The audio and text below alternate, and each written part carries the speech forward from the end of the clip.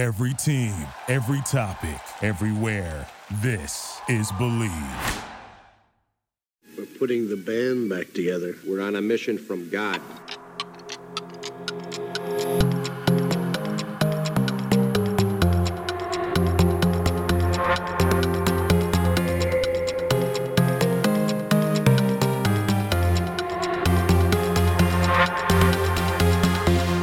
Happy New Year. Welcome to a new edition of Dropping In. Omar Echeverry, myself, Cyrus Satsas.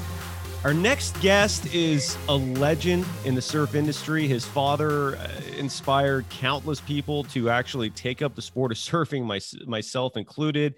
He directed and narrated and produced movies including Step Into Liquid and Dust to Glory.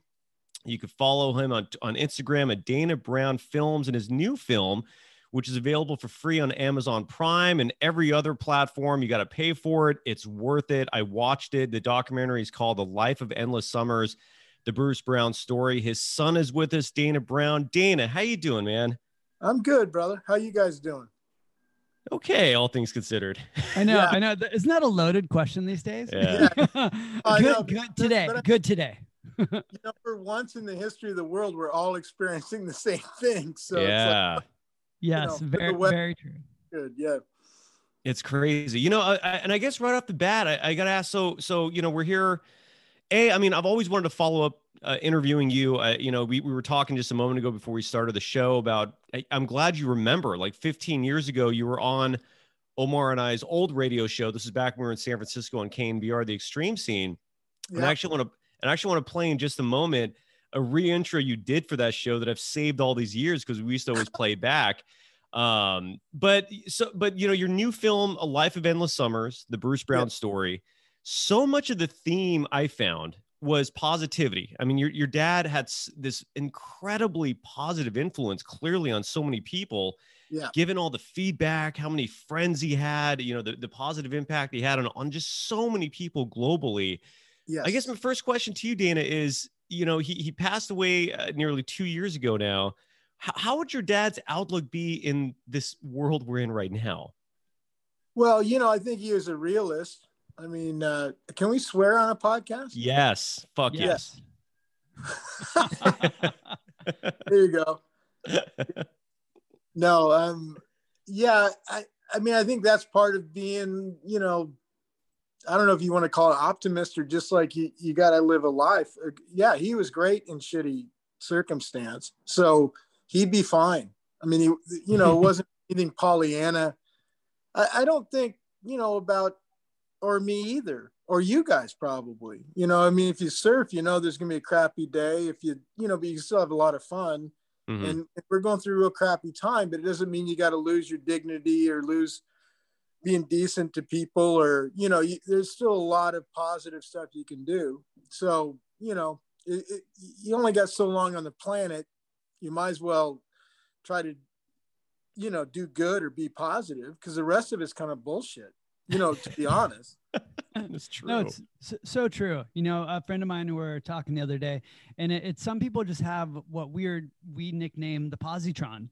Like they're just positive. I mean, and we had Sean Thompson on a few months ago, and it's happiness is a choice, right? It's not like a privilege. It's not for wealthy people. It's literally a choice. And I feel like your dad, picked that in life, and it resonated through his films and in his interviews. It's freaking rad. Yeah. Yeah, that's exactly it. And Sean's a great example of that. I mean, Sean's been through a lot, personal things have happened to him with his boy and stuff. And, and he's still Sean. I mean, he's still charging away. Here's a weird story. It's a podcast, so I guess I can bore you guys, but, do it. So my dad had passed away in, December of, 2017, I guess. So actually It's 3. I'm trying. Yeah, I think that's right. And I was up at his ranch. My mom had passed away in 2006. So we're up at the ranch taking care of things. And about a month went by, and it was time for me to kind of like head back down south, where I am, and just check on my own life. and I went out to lunch, like the first time I'd been off the ranch in a long time. And I was standing in this restaurant in Goleta, and Sean lives in Santa Barbara, and somebody recognized me and went, "Hey, Sean Thompson's coming in. You want to say hi?" And I'm like, and he was so nice. We sat and talked for about 10 minutes about Dad. But honestly, Sean Thompson was probably one of the first guys I saw physically that wasn't a member of my family after my dad died, just by happenstance. But Wow. he's such a gentleman and a great ambassador for the sport and just a great guy. Yeah. I love the cosmic timing of that because, as Omar just said, I mean, Sean, he's such a pragmatist. He's a realist, and he's incredibly compassionate. And I love everything about him. He's such a common sense individual. Yeah. Where almost everything he says is just true. You know, Yeah. like it makes sense. That's fascinating. I don't know how you can be, you know, if you're blessed with good folks and, you know, maybe a little bit of talent or luck or whatever. Mm-hmm. I don't know how those of us that are in that, or you guys having this podcast, I don't know how any of us can like act like we're getting screwed on something, because people really do get screwed. Yeah. You know, and It's you got to true. be empathetic for them. You know, I mean, so I don't even know if it's being positive. It's just like looking at life like how it is. Like, what are you bitching about, dude? Yeah. Yeah, no, there's so much meaning in half full and half empty. I mean, there really is. Yeah. I mean, just like you said, anyone who's traveled, or, you know, you look at, if you look inward and look outward at, you know, Yeah. someone loses legs. I mean, you could, the list could go on and on, but it's true. It's like, man, Yeah. people, there's some fucked up shit that happens to people, right? Yeah. It's Yes. All the fucking time. gnarly. I did a sequel to Dust to Glory, which is also called Dust to Glory, but with the number 2 instead of Oh, okay. that came out a couple years ago, also available on Amazon. Nice. All the places you can get it, and you know, played in theaters, whatever. But one of the stories we told was this, I think it's called the Warrior Project, Mhm. and it's the Wounded Warrior kind of thing. And these guys race the Baja, and these guys are like literally, like you say, missing legs. They've gone through the crap of war. They're all young men, you know, basically, because that war, you know, from my vantage point, they're young men. Mhm. They couldn't, and they think I'm like the bee's knees. Thank you so much for putting us in the movie. Thank you for telling us the story. This is so great, you know. And it's like, it's crazy, because I'm thinking, like, if that happened to me, I might be really bitter. So Mhm. if I'm me, what the fuck do I got to be bitter about? You know, I'm like, I'm here to, I mean, you know, if I'm telling stories, which kind of got paid to do, I'm going to tell them like I see them, and, you know, telling Dad's story, it's a positive story, right? It's a successful, positive, good story. And I think it's not, you know, it's not shading it to be that way. It just is. And that Mhm. should be, you know, an inspiration, not to be like the person, but to go like, you know, there's good shit out there if you want to go try for it. You know, like you said, you know, glass half full, get on out there and it'll work out, perhaps, you know, and then be empathetic with everybody else. Anyway. Yeah. Right. Yeah. No, it's so true. I mean, I feel like and it resonates over in a business and in life. And, you know, I know we're a surfing based podcast, and into surfing. I remember like there's some guys on tour when I was traveling, and like freaking waves always came to them. And we used to always joke, like, and they had no idea. They didn't even register, but they're always positive, you know, and they're just like, oh, yeah, it's pretty good out there. And this bomb just comes straight to him. You're sitting there for 6 hours. And so we used to always say that, like, that positive, like, energy would like manifest itself. Yeah. Manifest. I mean, Waves or something, dude. My dad always called them, we sound like a bunch of raisin eaters, but it's true. He was, Yeah. But he was also just a martini and, you know, guy as well. But yeah, I agree. If you put it out there, it comes back to you. I don't know if you've ever been surfing with Tom Curran, but Jesus, that pisses you off eventually. Oh fucking God, Tom's right? always like, he just goes sits in some random place and the wave shows up. I don't even know why. God. Dude, we used to say he could get a good barrel, not just a shitty head dip, but a good barrel anywhere. Like you be sitting there on shore, dog shit, 1 inch, Florida, Japan, whatever, and you're like, oh, it's the worst day ever. And Tom would be like, hey, what's up? Like, paddle out and then get it barreled. And you're like, whoa.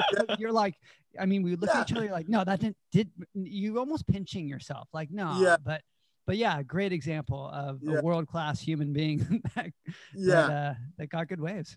Yeah. All that's incredible. Some of them go ahead, sorry. I was going to say some of the ways that he decided he wanted to ride. We went out one day. I lived at the Hollister Ranch for a while, and he come up a bit, and he's like, let's go surfing. And it was like this one day, and it's big, but it's kind of screwed up. And he goes, let's surf that peak. We're like at this place called Augie's, and I'm like, nah, fuck, man, it looks like a lot of paddling, and I'm going to surf the edge. And he's like, he had a paddle board, like not a paddle board, like the ones with the hulls, like a real paddle board, like one you can hardly stand on. With the little short board, he takes off on the paddle board from this peak, stands on the, gets up, riding that thing, and then dives off to catch the next section and makes it through. And it was unbelievable because when we paddled out, people are like, who's that kook? Because he's Tom. Right. And he looks all disheveled, and they're looking at me, and they go, "Oh, hey, you're Dana Brown, right?" And I'm going, "Yeah." Just the way any lineup is, just kind of attitude. We're a couple idiots that shouldn't be out there anyways. Anyway, it doesn't matter. Right. And then Tom caught a couple of those waves, and they go, "Is that Tom Curran?" And I'm going, "Yeah, it is." And they went from like snobs to wanting to meet him on the beach, which I thought was fantastic. But yeah, Tommy can ride stuff. He's like a porpoise or something. I know. And I think if he did a blood test, it'd be ocean water in his veins. Right? Yeah, it's one of those crazy human beings. But I'm super curious about what you're up to lately. I mean, we're in a pandemic.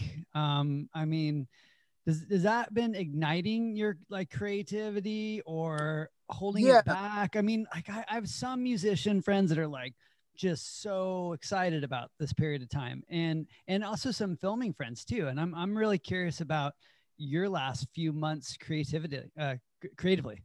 Well, because it is a business too. I've been lucky. Like we finished the film on Dads, and on Dads. I have one dad. Oh, yeah. Dad. I love it though, Dad. That's pretty rad, dude. Yeah. On Dad, and then some other offers came in. I'm doing just finished a film. We're doing like a series of films about kind of the history of surfing, but not. So the first one we did is on what they used to call the Dana Point Mafia, which was this group of friends that were good friends in the 50s when they had nothing. They were teenagers, and they ended up kind of changing the surf world. And that was like Grubby Gordon Clark, Clark Foam, Hobie Alter, my dad, Bruce Brown, John Severson, who started Surfer Magazine, and then the Hoffman brothers, Flippy and Walter, that, have still kind of supply a lot of the fabric to all the beachwear companies. Mm-hmm. And these guys just kind of moved to Dana Point because they just wanted to live where there wasn't as many rules, and they became friends, and they kind of inadvertently all became icons in their own business without ever leaving the beach. So it's a story about, the change of surfing from, the post World War II thing where there's more free time and surfing started to take off. And, the fact is it's still run by surfers. The fact is that surfing is not co-opted by giant business. I mean, there's giant business in it, but, it's still run by, surfers sense when there's not surfers in charge somehow. Yeah, they do. Yeah. So anyways, it's a movie about that. And then we're just finishing that. I mean, we just kind of wrapped up the edit, and it's going to music now and stuff. It'll be out in 4 or 5 months. Wow. That's cool. And then we're starting a Big Wave one that we're just trying to figure out how to tell the Big Wave story, not the whole story, but just like the point of Big Wave surfers, the fact it's the most kind of venerated thing, but also like the most misunderstood. And, you know, it's like a way to tell history. Like, you know, it's not Ken Burns exactly, but it's the same way Ken Burns does it. You know, it's like tell some personal stories. You get a sense of what all this stuff's about. So I've been real lucky, you know, so I'm real. So that way we don't have to be out there shooting on the beach or the track or anything, but you're able to work. But I find it real creative. What else you gonna do? Right. No, that first film, so interesting to me. I find it ironic too, that the surf industry, you know, I mean, created from the Danny Quacks. I mean, the dude sold drugs in Newport and he worked in the warehouse, dude. I mean, he's famous for selling coke, dude. Like, you know, and then becomes just this mega Uber like businessman. Pretty radical, you know. And then what I think's ironic about that too, it's the second the company gets sold to corporate, it crashes again. And then the surfers come in again with their surf energy. Exactly. It's like, exactly. You know, and that's amazing. Not exact. And that's not exactly touched on in this. It's more like a story just about a bunch of well, they're not idiots. They're great guys, but they kind of just followed their own sense of what's good, what would work. And then, you know, the second or towards the end, the third act of the film really is, you know, my dad just decided not to make surf movies and made On Any Sunday and, you know, got nominated for an Oscar. Hobie just kind of got into sailboat. You know, some of them just left the scene because they'd done what they were going to do. And then they kind of made an impact on other stuff. You know, they made an impact elsewhere, which is, to me, is completely what surfing or a surfer or Western man or whatever, you know, would delineate. You know, you do what you do it the best. It's not about, I mean, of course we'd all like to get paid big money, but if it's not that, at least you're doing good work, you know. You're not going to throw yourself out. And there's something real, you know, I don't know if you guys know who Jim Kempton is, but he's one of the he's the writer on it. And Kempton was editor at Surfer magazine for a long time. Yeah. With Bill Bong, and just great guy. And, you know, I think Jim's if he hears it, I think he's 70 now, but sharp as a tack. But I mean, he knows all that stuff. And yeah, it's wonderful to talk to him about it as we're doing it. Cause he's like, exactly. That's, you know, they're like cowboys. They're like, And so that was a fun part of the story, you know, just to tell the story, which is real. Yeah. You know, they were all friends. It wasn't like guys, you know, it's not like joining a club and we're all from the same socioeconomic background. They were gravitated towards each other because they just liked the ocean, you know, and then they had their own dreams about how they were going to be able to make a living and still surf all the time. And that's awesome. It changed. And then that ends up becoming $1 billion industry. I mean, go figure. Yeah, it's crazy. Amazing. And you make that reference that Cyrus brings up a lot, cowboys. Like surf, it's weird parallel to a surfer's lifestyle and a cowboy's lifestyle. It's like, you know, that's what you live and breathe, and that's what you love, and that's your passion. And the stories are so cool. You got, you know, like Richard Wolcott, like all these amazing people started Volcom. I mean, to me, it's absolutely amazing that, you know, I used to always joke, because I've been in the industry for a while. It's like the surf industry was built by a lot of people who didn't graduate high school. And at one point it was the second best selling proudly. Yeah. And at one point it was the second best selling t-shirt clothing overall in the United States to a flannel. Like, that's pretty amazing. Like, how's that happen? Exactly right. Yeah. And there's something very American, you know, not to, you know, despite the fact that we tried to be a dictatorship 2 days ago. I don't want to date. Oh, no problem. Yeah. No, don't worry. We're on the same side, I'm guessing. It's okay. Yeah, I think, well, if you're not, shut up. Yes. Yes. You know, it's something very American, like, right, go make your own happiness, go, you know, figure out your own thing, and just don't be a pain in the ass to other people. That seems like it's pretty neat. It's a pretty neat microcosm of something that, you know, it's micro and macro, right? It's a micro, something that also speaks to the human experience and maybe the American experience, but and the human, I guess, because obviously surfing's so big, or anything off-road racing, to be honest, you meet similar people in different things that hate the ocean, Yeah.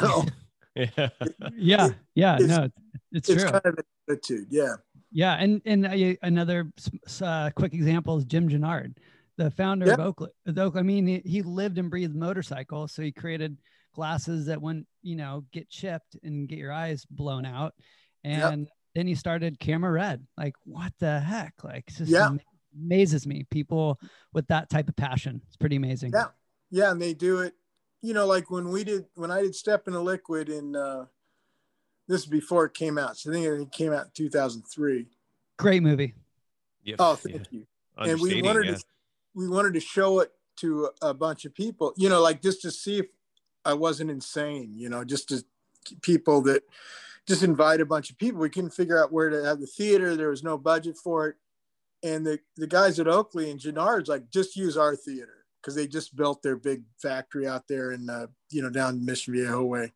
Yeah. Foothill Ranch. Yep. And we went there, and it was unbelievable. It helped so much. And that's surfing, right? We didn't pay a dime. And he got guys that cater it, or the Oakley people, because of his thumbs up, like, whatever he needs.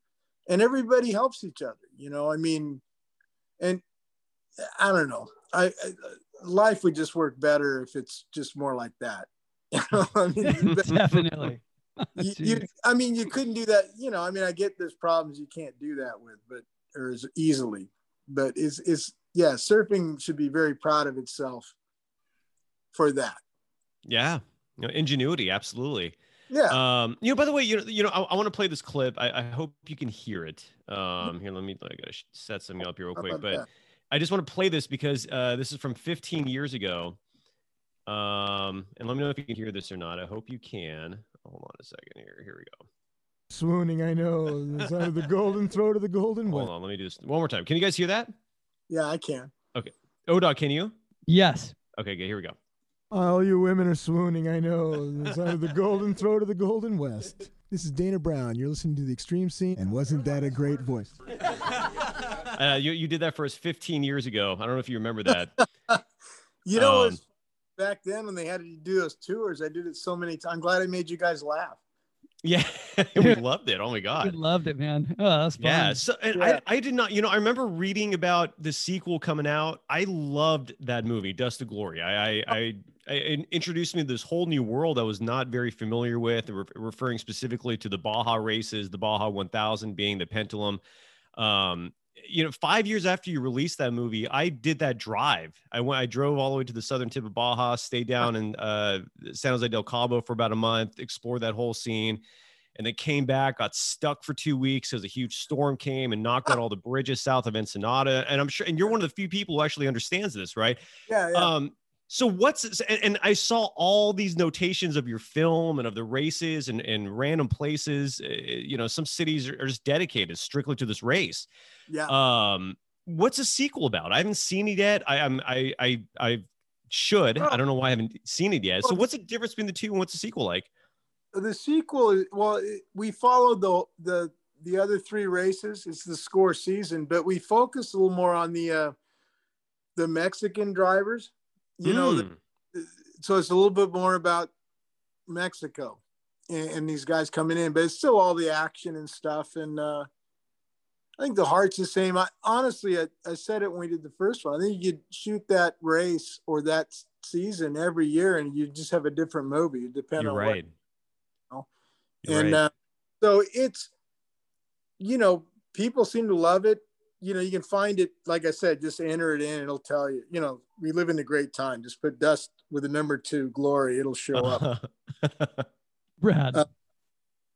But yeah, the guys that bought Score, the sanctioning body of the Baja races from Sal Fish, was the guy that owned it when we did the original, just called me up and said, would you be interested in doing a sequel? And I was like, sure.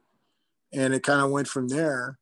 And it was lovely. It was great to be back down there. I was kind of shocked at how important that movie is in Baja. Like, people recognize. I'm like, I'm not Brad Pitt, but I'm really recognizable down Yes, there. you are. There's this little taco stand in San Vicente that Yeah. makes these infamous lobster tacos, and your insignia is everywhere in that restaurant in that town. It's really fun. So you feel really humbled and honored, and so it was great going back. I love those guys. I mean, I ride motorcycles and stuff. I actually co-drove the first part of the race in a Class 11, a Volkswagen Bug that you'll see in the movie. This is kind of my George Plimpton journalist doing something.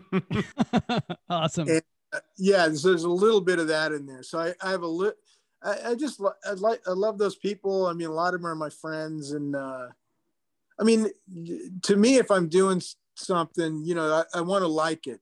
I mean, I really respect people that do, you know, movies about stuff that's really dark and hard to do, and they don't like the subject matter. And I don't know how they do it. I like doing a movie about stuff I like because, you know, you want to get up and do it the next day, you know, if that makes sense, without saying any president's name. I don't know how they do. You can say it. His big orange, fat, corrupt piece of shit.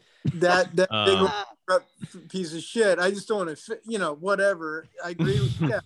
Exactly. But I don't know how I'd get up every morning and go, we're going to, you know, it just would, I don't know. It's like surfing. Like you want to wake up every morning. We're going to the beach. It's going to be good.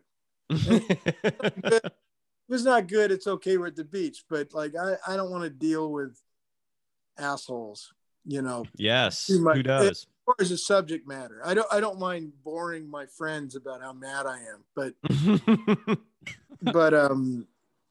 yeah. So, I mean, I feel about the Baja the same way, you know.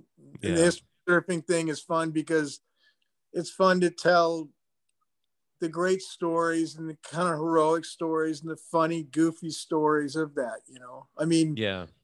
Mentioning that Danny Kwok dealing coke is hilarious because I don't, you know, Danny's got a place up at Hollister. He's a good guy. I don't know him, but I don't think Danny would shy from that at all. Yeah, I did. Right. No, you know, exactly. Right. Human experience. You know, I mean, It's like, yeah, I was kind of a shithead then, or not. I don't even know if that's being a shithead. I don't want to get into that, but I'm just saying money, you know, it might cause, you know, does cause other people misery, I guess. Oh yeah. Yeah, no. And that, I think that's a cool part about some of those people we're talking about as well. You know, I saw Jim Gennard meeting that I was at a few years ago, and dude, he's the same dude. He hasn't really changed. Yeah. I was like, what? I mean, they sponsored me when I was like a little kid. And like I was like, shit. And him and his son are still there. Hey, what's up, dude? Like it was the same. I'm like, fuck, that was 26, 7 years ago. Jeez. Yeah. But amazing, and you know that resonates. And you know, being the optimistic person I am, you know, my wife and I were talking the other day. I feel like this is actually, all this negativity is starting to create another generation of people that are over it and want to just do what they want. Like I have two friends that just bounced. They're just done. You know, after the pandemic, they bought a sailboat and they're gone. They retired. One is 32 years old. And I've another person, you know, that I follow online. He's the bucket list family. I feel like, you know, in times of such darkness, that can bring out that what you're talking about. The person that I'm just going to go do what I want to do. And I think that's the one positive spin that I like to think of during all this fucking shit crap we're dealing with. Right? I don't know if that's spin. I think that's 100% true. In the movie we're just finishing, there's a guy named Dick Metz. I don't know if you know who Dick Metz is, but Dick is he ran Hobie, the first the Hobie stores, which is kind of the first surf shops that had, you know, skateboards and all that stuff. Mm-hmm. And he's from down south. He's from Orange County, from Dana Point.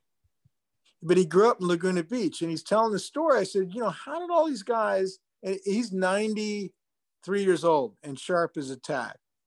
And I asked Dick, I said, and he knew all those guys really well. Like I remember I'd known Dick my whole life.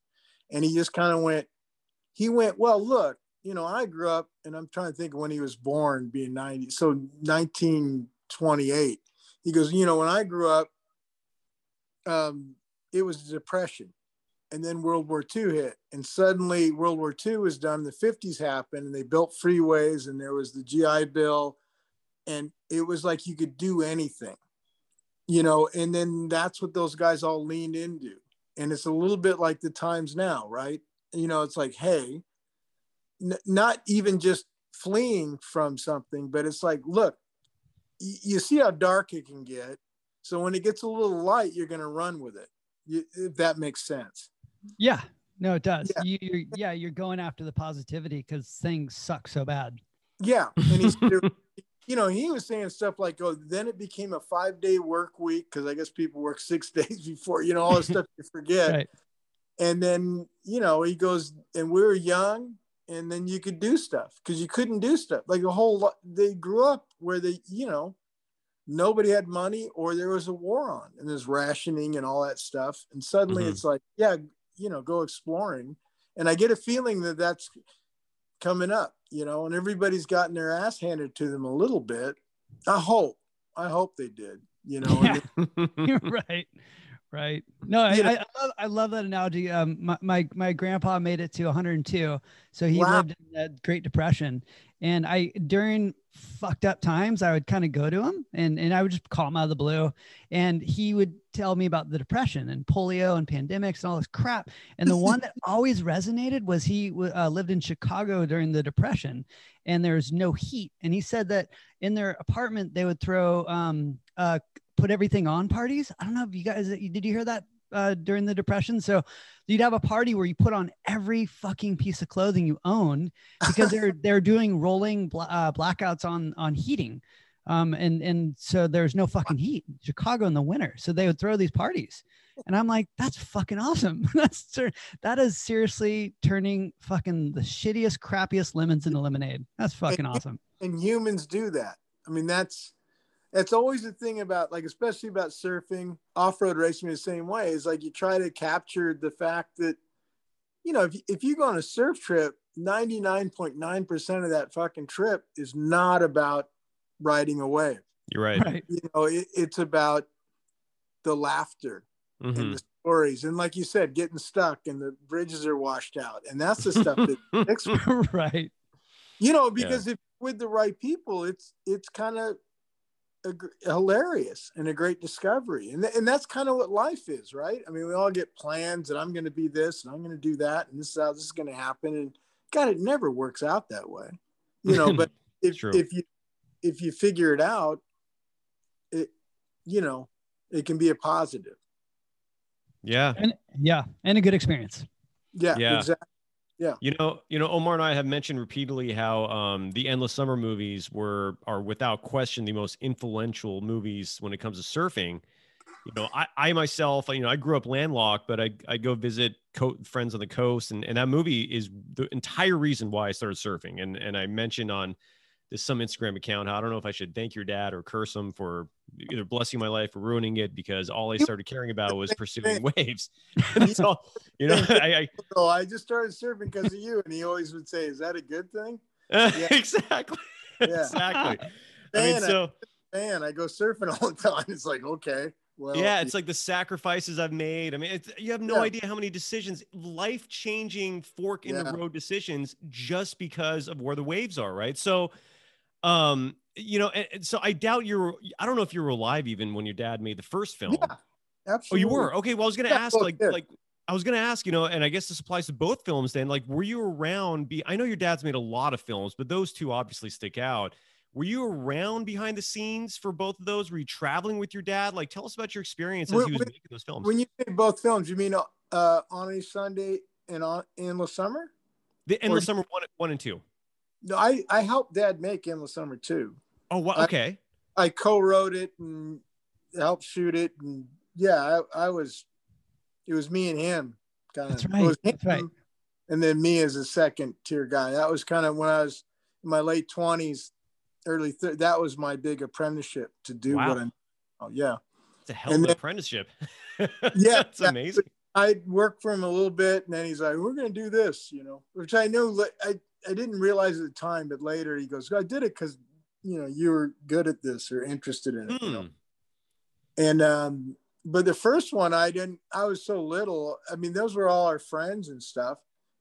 But I loved the movie. I remember seeing the movie when he made it on a Sunday. I remember seeing that going, I definitely wanted to, I was about 11 or something when that came out. And just that he was Oscar nominated for, right? Yeah. Yeah. And his office was maybe a block away, just vacant lots from where our house was. So you just go visit him at the office and stuff, you know. Yeah. No, he was, him and my mom both were just incredible people. Yeah. We've had Wingnut on this show. We've had Pat O'Connell on this show. And obviously the filming of those movies dominated both interviews. You bring up your mom and I correct me if I'm wrong. This is the impression I got from watching your newest film, and it's called The Life of Endless Summers, the Bruce Brown story. It's based almost entirely, or it is based entirely on your dad. And I did find it interesting, by the way, you call him dad throughout the film. I found that endearing. I wasn't at first. It caught me a little off guard that you put yourself in the film so much, but it worked like immediately. Because the point was just a road trip, you know, taking dad on a road trip, because my mom died in 2006. Dad didn't leave the house much. So we took him up, we rented a mobile home and went all the way up to Oregon, you know, visiting his friends, Jack O'Neill. So many of those people have passed away now. Hobie, Kenny Roberts, Mert Lawwell. And then we also took him to Hawaii. So I thought, but you're right. Because when we thought of the movie, I just thought about it as a story. And I thought, well, this story is really personal. So it's even though the title is the Bruce Brown story, it's really the story of, you know, his oldest son. And to be honest, my sister and my younger brother too, my younger sister and brother, and just like getting dad out of the house. So I was hoping it would resonate with people that would relate to their own folks or that kind of thing. But it did. And what I particularly, I guess kindled with me was the romanticism. I feel like the true happiness from the story and the true success of the story wasn't the surfing, wasn't the films.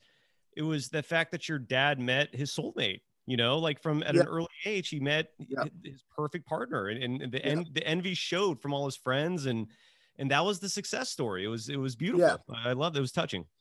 Thank you. I mean, that was really the point. And I started that years ago, like 2013 or something. And we filmed it. We took him on the trip because we were going to do that anyway. And then I didn't quite know what to do with it. And then after he passed away, I mean, we'd worked on it, but I was doing other projects, you know, the Dust to Glory and Honey Science chapter and Gatorade commercials and all this other stuff.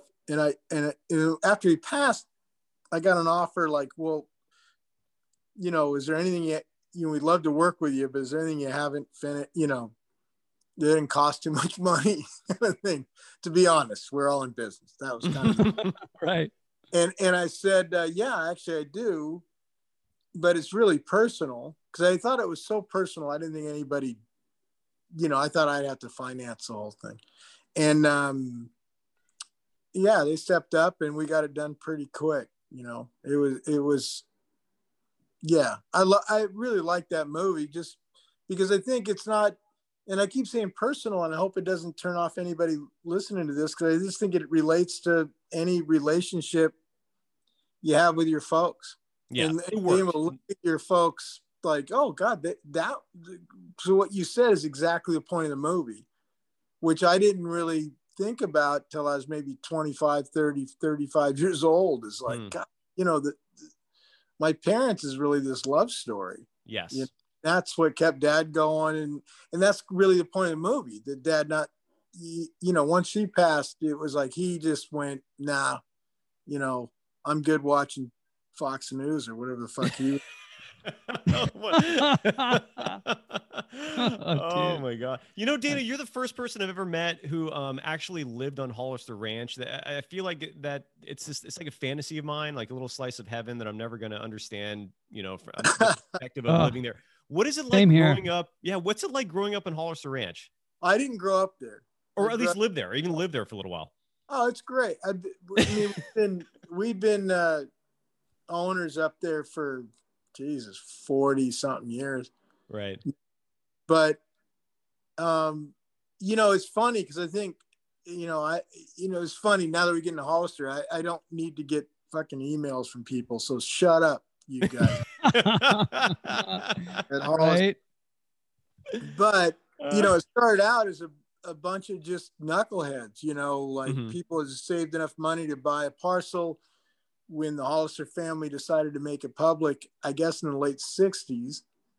And then now it's just become, it's like Brentwood or, I'm sure there's places in the Bay Area, just one of those areas is everything's $1 zillion and people are 12th owners just so they can come in and, everything's very fancy, although the ranch itself is not fancy. I mean, they keep it's very much a big old sprawled out place without, there's a lot of building codes and stuff. But, back in the day, it was just kind of like, it was the Wild West, it cost you a little money, I guess, to be up there. But I don't think the original guys, the Bruce Gales, shout out to Bruce Gale.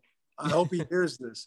But, some of those guys, Ed Marsh, the original guys, man, they were just people that, like Omar talked about his friend getting on a boat. That was kind of what it was. They got in right off the bat, or people that bought around Tamarindo or something, Right.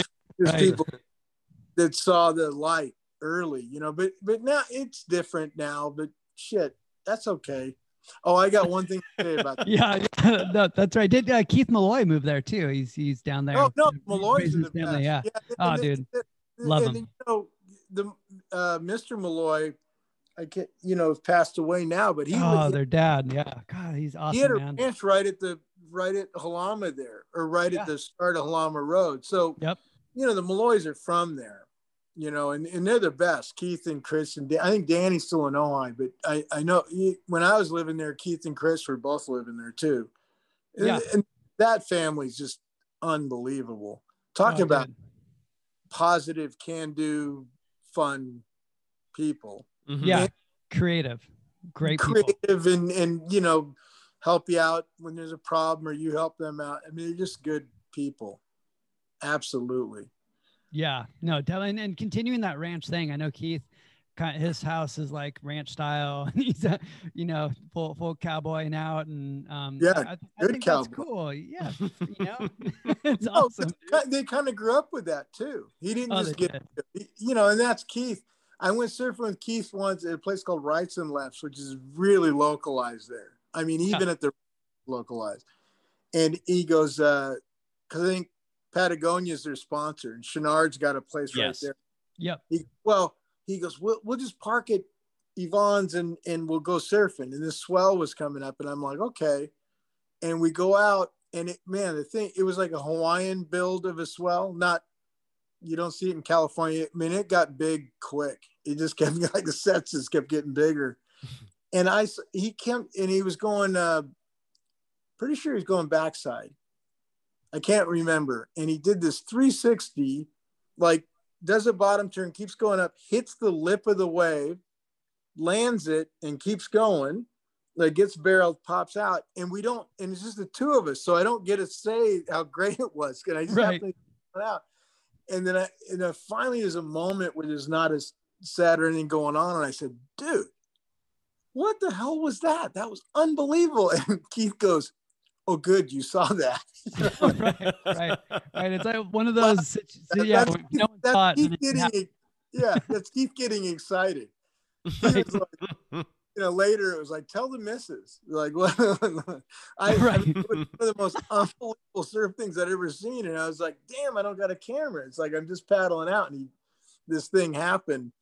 But yeah, that family, Danny and Chris and Keith, man, there's not three nicer people on the planet than those guys.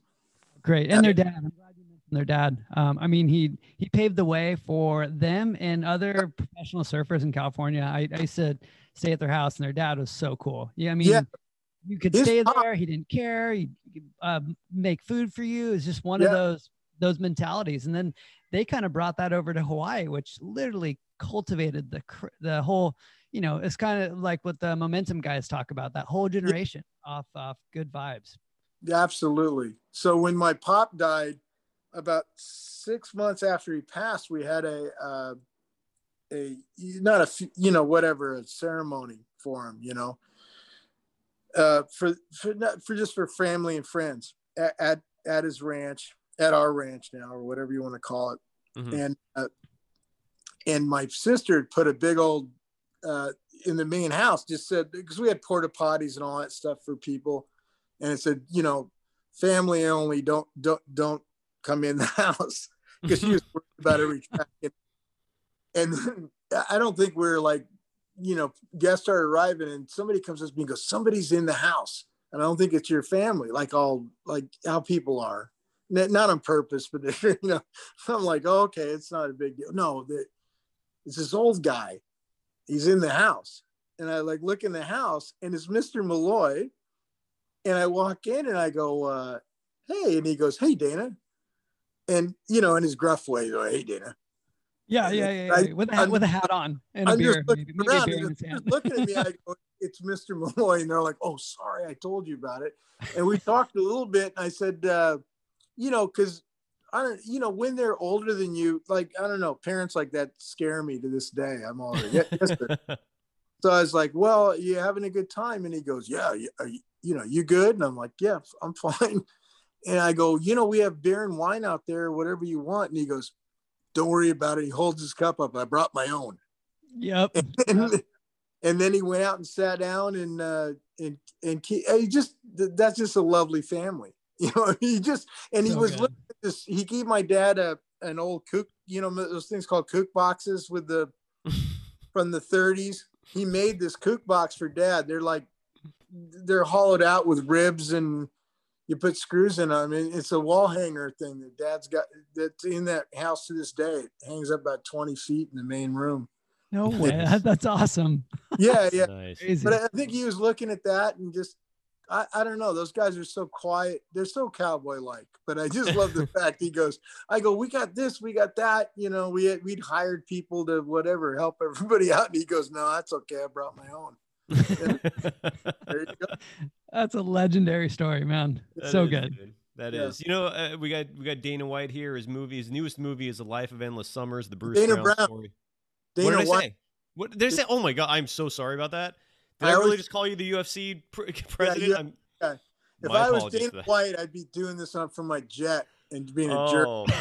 Oh my God, I'm so sorry about that, Dana. I apologize. No, I think the audience knows by now. Dana Brown joins us, and his father, is Bruce Brown, and his newest movie is A Life of Endless Summers, the Bruce Brown story. You know, early in the film, there was a fascinating tidbit. Omar, maybe you knew this.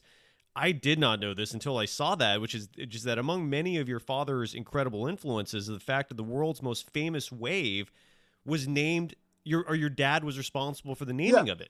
Could you describe that story, please? Yeah, well, back then, the North Shore of Oahu was like a really exotic place to go because, well, it's still and they'd surfed Waimea, surf Sunset, and they've been looking at, you know, this little beach break by the park there that would go off, but they just didn't think with the equipment they had, they thought you'd die because it was so hollow. And then Dad talked Phil Edwards into going out there and riding a couple waves. And then they had that. And by the afternoon, other guys were riding it, but he's cutting it and they had to give it a name. And I think it was even mentioned at the time, they called it Pipeline, you know, so Dad named Pipeline, but a lot of breaks are named and they get other names, you know. And, no way. I did not know that story. That's amazing. Surfing Holidays, a movie he did. So he called it Pipeline. And then John Severson John had Surfer Magazine, was also a surf filmmaker, and he kept calling it Bonsai Beach. And then it became Bonsai Pipeline, but Pipeline's really what stuck. Right. You know, like surfers just name breaks, you know. So that was one because of the movie. But yeah, Pipeline. That's incredible. Not a trademark thing or anything, but she got paid off that one, right? Just the most famous wave in the world, you know. No worries. Yeah, it's still, I mean, it's still unbelievable, right? You watch those guys ride that wave. That's an incredible wave. When it's going off, it's like you're just jaws on the ground. And the way guys surf it now is like, holy crap. But it's still, you know, what's interesting about that too, is that wave still, all these years later, you'd think it'd be like a training wheel wave. It's not. You know, I love that about surf. I love these things just last. You know, it's not like, oh, we're way past that. You know, they're, you know, they surf bigger waves or whatever, but they want to go deeper in that wave. It's still just crazy, wicked wave, you know? Yeah. Still the pinnacle. In my opinion, it's still the pinnacle. Like, you have to master Pipeline if you want to be considered among the best in the world. It's which is not, I mean, I know the crowd and stuff makes it even more like just ridiculous, but just watching that thing break is just like, it's awesome. That's like, it is great sunset. I always tell people, like, if you want, like, if you like to watch surfing, like, stand on the beach Pipeline on a really good big day. Like, you can actually feel it and hear it. It's the craziest vibe. Yeah. It's just like, oh man, I still get chills. So rad. The rumble under your feet, or when you got to, you know, you're staying in a house, they're right there, and the clock radio's like vibrating on the, you know, next to your bed. Yeah. I mean, that kind of stuff's always like with film or telling stories, kind of what you want to impart to the people looking at it. Like, this is you can make a film about all these things, Baja or surfing, and it's like, it's still more like, go if you're lucky enough to be there, just see it, because the experience is so much more that you could do on a screen. You know, some things got to be hyped. Obviously, we just saw the government of the United States almost get turned over because of fucking hype, but you can't overhype this stuff. You know, if you're standing in a corner at the Baja and watching these people go by, you're like, holy shit. Right. And it's the same way was, like you say with Pipeline, that maybe some go, well, that's an old school break. It's like bullshit, because it's Mother Nature, you know? Yes. Yeah. I will say though, you did a pretty good job at Step into Liquid. I did see, I think I was at IMAX. I think I saw, or that was pretty nuts. Like, I was like, holy crap. Yeah. Kind of the vibe.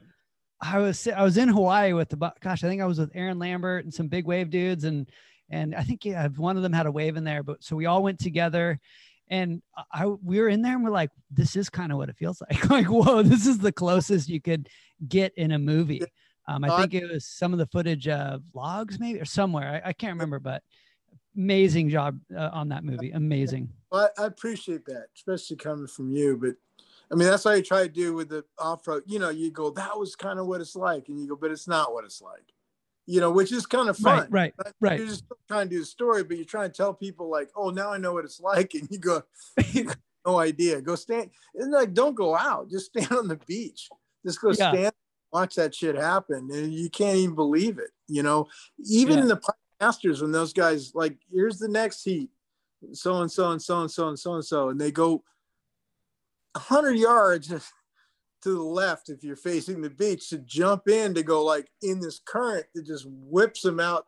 They're going sideways so much faster than they're going out. Just the water moving around. Mm-hmm. Yeah. No, it's a great point because I think Lambert said when I was there, is he's all, that's so close to what it felt like, but dude, I almost fucking died. Like, he's all, didn't capture that part. Like, I think they lost his ski or something. I can't, dude, it was a long time ago, but that story, because that was like one of the first towing sessions that, like, his story, I was like, oh my, you lived through that? I'm all, bro, you're crazy. Yeah, those guys kind of are crazy. Yeah, they are.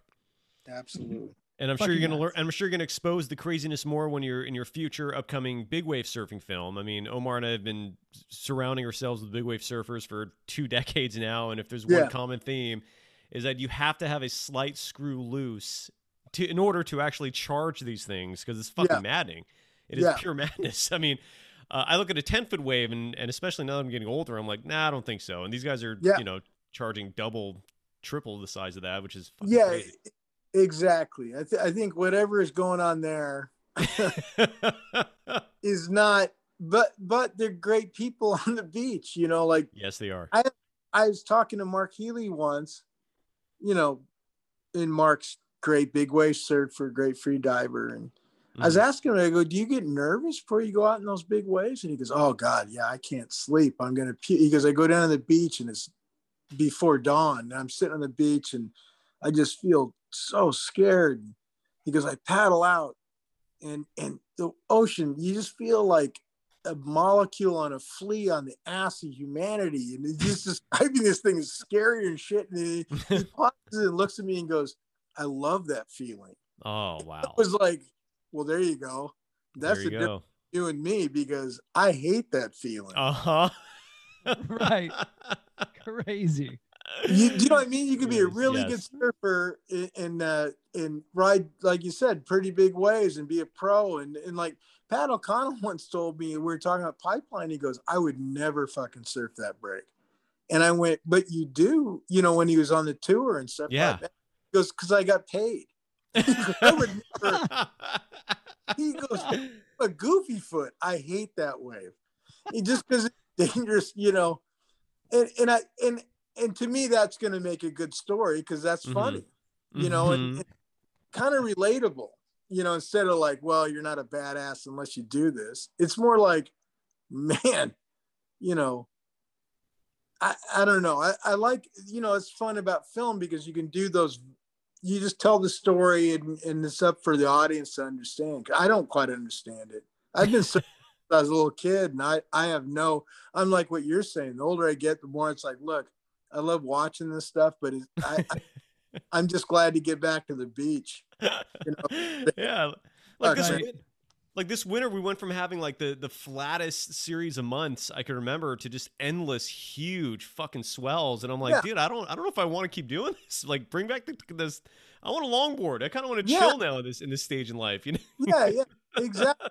And, you know, I love it hearing from a guy like Pat, you know, or Omar or anybody. Like, they're really good. They can do it. It's just not spiritually fun to them. Oh yeah. No, and it gets less fun the older you get. You nailed it.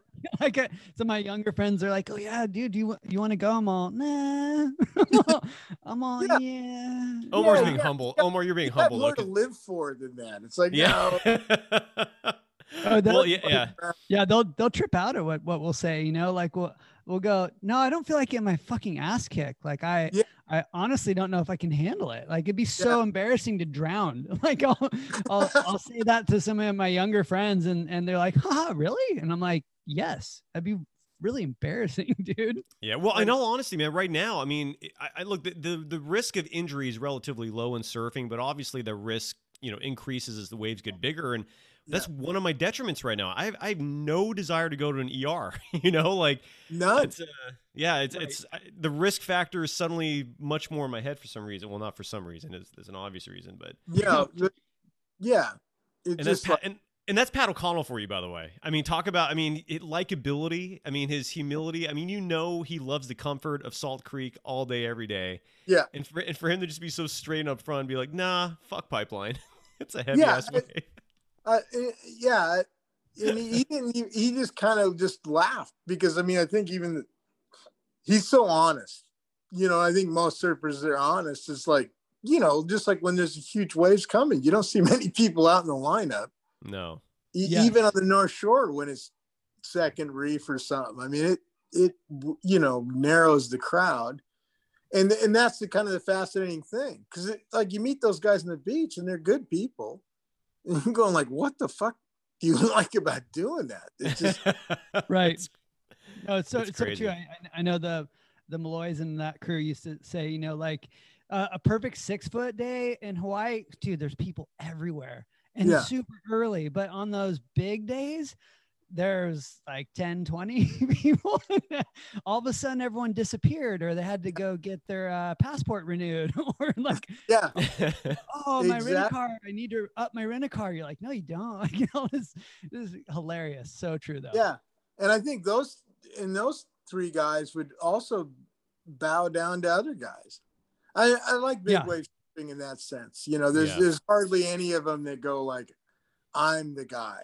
They're always like, that guy's not. And you're gnarly.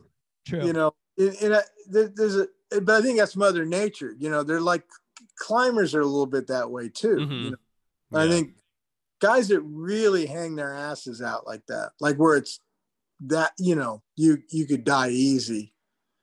It's a good reset, you know, which is fun because the rest of us aren't going to try it necessarily. So True. it's easy to fake it. Like you said, I got to get my thing renewed, but Right. Yeah. That- I it's got to like go. yeah. I'd like to do, but my shoulder hurts, you know, whatever. Right, like a lot of interviews with McNamara. He's just like, it's so amazing how humble he is. Like, you're just like, dude, you're the craziest guy in the world. And he's explaining how scared he was and how hurt he got. And you're like, huh. That's a really nice man too. I was at something once in Hawaii, and this guy comes up to me. It was Garrett McNamara, Yeah, Garrett. and he just was going off about what a good guy I was for doing the movies and da da da da. And it was like, I'm going like, Jesus, but you're like, anyways, just Yeah. nice people, right? The people No, just no, say yeah, nice stuff that you feel good, and then you're like, well, I kind of was a fan of yours too, so I'm real flat. yeah, no, Yeah. it's there's a lot. I think you said it exactly the way it is. A lot of the big wave guys, like McNamara, could catch the biggest wave of that day, or whoever the big wave guy is, and you go to him and you're like, dude, that was crazy, and they'll look at you and they'll, did you see that one Pete Mel caught or someone else? And you're like, no, dude. The one you caught was like it's already in the Guinness Book World, right? No. Like it's so Yeah. it's so classic, that camaraderie or whatever. Yeah. But yeah, I love that. Yeah. Because that's life. You know, I think people who don't understand surfing can relate to that.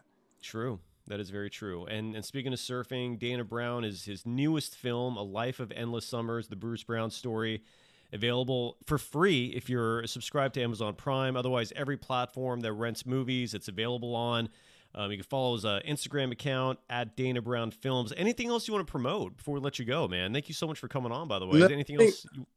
I appreciate it. I think I've talked too much. No, 'Cause you I know. think- No, I think never. People like me right now, but if I keep going on, they're going to not like Well, you told the story of your dad beautifully. I watched it very last minute. Your assistant sent the film to us, and I spent the last 2 days watching it, and I was really surprised at how caught up I was. I didn't expect to be emotionally attached to it, and you could feel your emotion, and I think that's why I thought the first person narrative succeeded in this regard.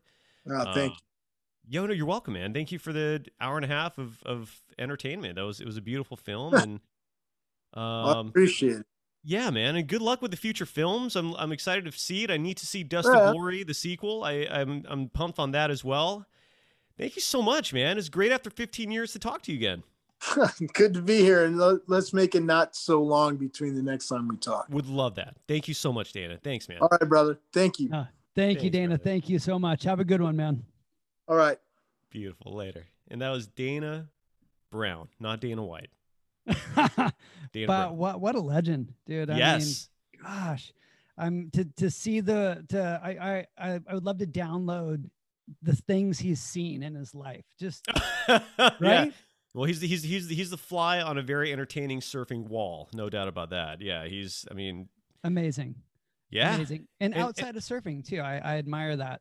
Someone that has looked at other things, made films about him, and yeah, absolute legend. It's so cool. I love how mellow it can sound when accomplishing so much. Yes. It's pretty amazing. How humble he sounds. Yeah, you're right. There's no braggadociory in his attitude or language or anything. No. His parents did a good job. So that's the best I could say. That's right. Yeah. Before Oh, we go, man. by the way, this is the first show we've done in like 3 months. You and I have been obviously busy. We'll try to do some more of these. But dude, we got snaked in terms of the name of our show. I And then know. we're gonna have to talk to the owner and founder of the Believe Podcast Network, Braun Hiesenstam, former pro surfer himself. And we might have to change the name again because dude, like right when we officially named our show Dropping In, some other show launched almost at the exact same time, also called Dropping In, and their show has nothing to do with surfing. So fuck you for that. And then like 6 months ago, I just noticed this. There's another podcast that call themselves fucking Dropping In, and that one is about surfing. I think they literally violated copyright law doing that. I don't think they could. I don't think you could just name a show the exact same as the name of another show. I could be wrong. I don't think you can, but we might have to rename. That's lame. So I lame. know. I know. I liked our name, but oh well, whatever. I mean, yeah, we should contact Braun. Braun, what the heck? Come on. Get your lawyers. Yeah, sue these sick your people. lawyers on them. Sue them. You need the money. It's a pandemic. Oh man, Omar. Everyone can follow you on social media platforms simply by your name, right? Just Omar Echeverry. That's right. Just go check me out. Instagram, Facebook. And I promise Twitter. I will log into my Twitter one of these years. I promise, Cyrus. The one you created for me, dude. I'm so bad. Oh, That's dude, all how many good. followers? Am I crushing it? No, probably. Nah. Well, you're not. The only thing I ever do with your account there is just retweet, the show's Twitter account, which is Dropping In Pod. If you want to follow us there, you can follow me on Twitter at Dog Surf Roadshow, and follow me on Instagram at Dog Wild. You doing good, man? Happy New Year. Yeah. No, good. Just crazy. Yeah. I mean, yeah, I am so exhausted from Zoom schooling and dude. yeah, and the holiday. Because like when you have children, the holiday is the time to be with them. But when you've already been with them every day, so It gets old. right. It gets Yeah, old, yeah. No, not that it gets old. It's just, man, it's Sorry. just, it's sad. It's sad. No, and everyone needs breaks, but it's just crazy. This pandemic has been absolutely exhausting for Yeah, it's any trying, parent man. out there. Yeah, and I mean everyone, but gosh, I feel bad for parents. It's so gnarly. It's like, dude, come on. But I'm not going to be negative. I promise. You can't be. I don't care. Yeah. And Be and negative. then, yeah, this whole world has just it's been pretty crazy, but that was a great interview. And how are you doing, buddy? Yeah. Are you hanging in there? Trying to hang in there, man. I'm not. I want the vaccine more than anything, and I feel like you and I are going to be in the unless you somehow jump the line. I don't know if you have pre-existing conditions or not. Can you? Like, is your asthma thing? Is that going to get you up the list, or are you fucked like me and you're gonna have to wait till the very end? Probably the very end. But Oh, I mean, yeah, I'm not as worried about myself, but gosh, I really hope my parents and just all the older people in my life can get it ASAP, because yeah, it's bad. And I've had a few family members get it, and yeah, it sounds like no joke, and it just sounds scary too, because I had a family member it didn't affect, then I had one that like just felt like they're dying. So Yes, it's like that. unpredictable. It's Yeah, and completely I think unpredictable. that's the scary part about this. It's like this Russian roulette when you get it. It's like, am I gonna die or am I gonna I know, dude. It's sucks? believe me, it's not. Yeah, I hear you, man. I hear you on that, dude. I fucking want that vaccine so bad. It'll, at a minimum, just take the edge off. At least I don't have to freak out about every little thing. Right. Then Then you can start making out with every girl again. But that was awesome of Dana to come on. He's just a class act, dude. He's great.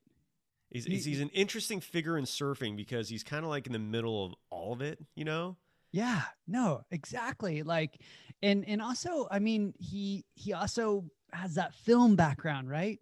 So Yes. in commercials, I've met a couple of people like this, like like Peralta and these guys. It's like so his other connections are nuts too. You know Mhm. what I mean? In film, you're talking Hollywood. That whole that crossover is so interesting to me. Surfing, skating, action sports, when it crosses over into filmmaking, commercial making, it's super cool. Agreed. Totally agree with you, man. Ledge. He's a total ledge. All right, Ledge. brother. That was fun. That was. I talked to Greg Long. He said he'll come on the show. I don't know when, but we'll try to make that happen. And Homer Hennard, congratulations on being invited to the Kelly Slater wave pool. Fucking with your dog. I think he's the first person ever to get barreled with With the their dog. Yes. Incredible. Congratulations. With Skylar. I know, insane. Good for you. Yeah, we'll get him on soon, and we'll get some good people. We got it. We'll get the band back together.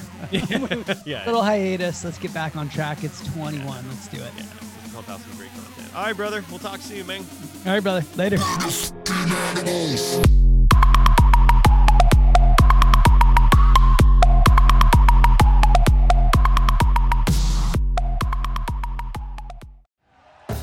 Thank you for listening to Believe.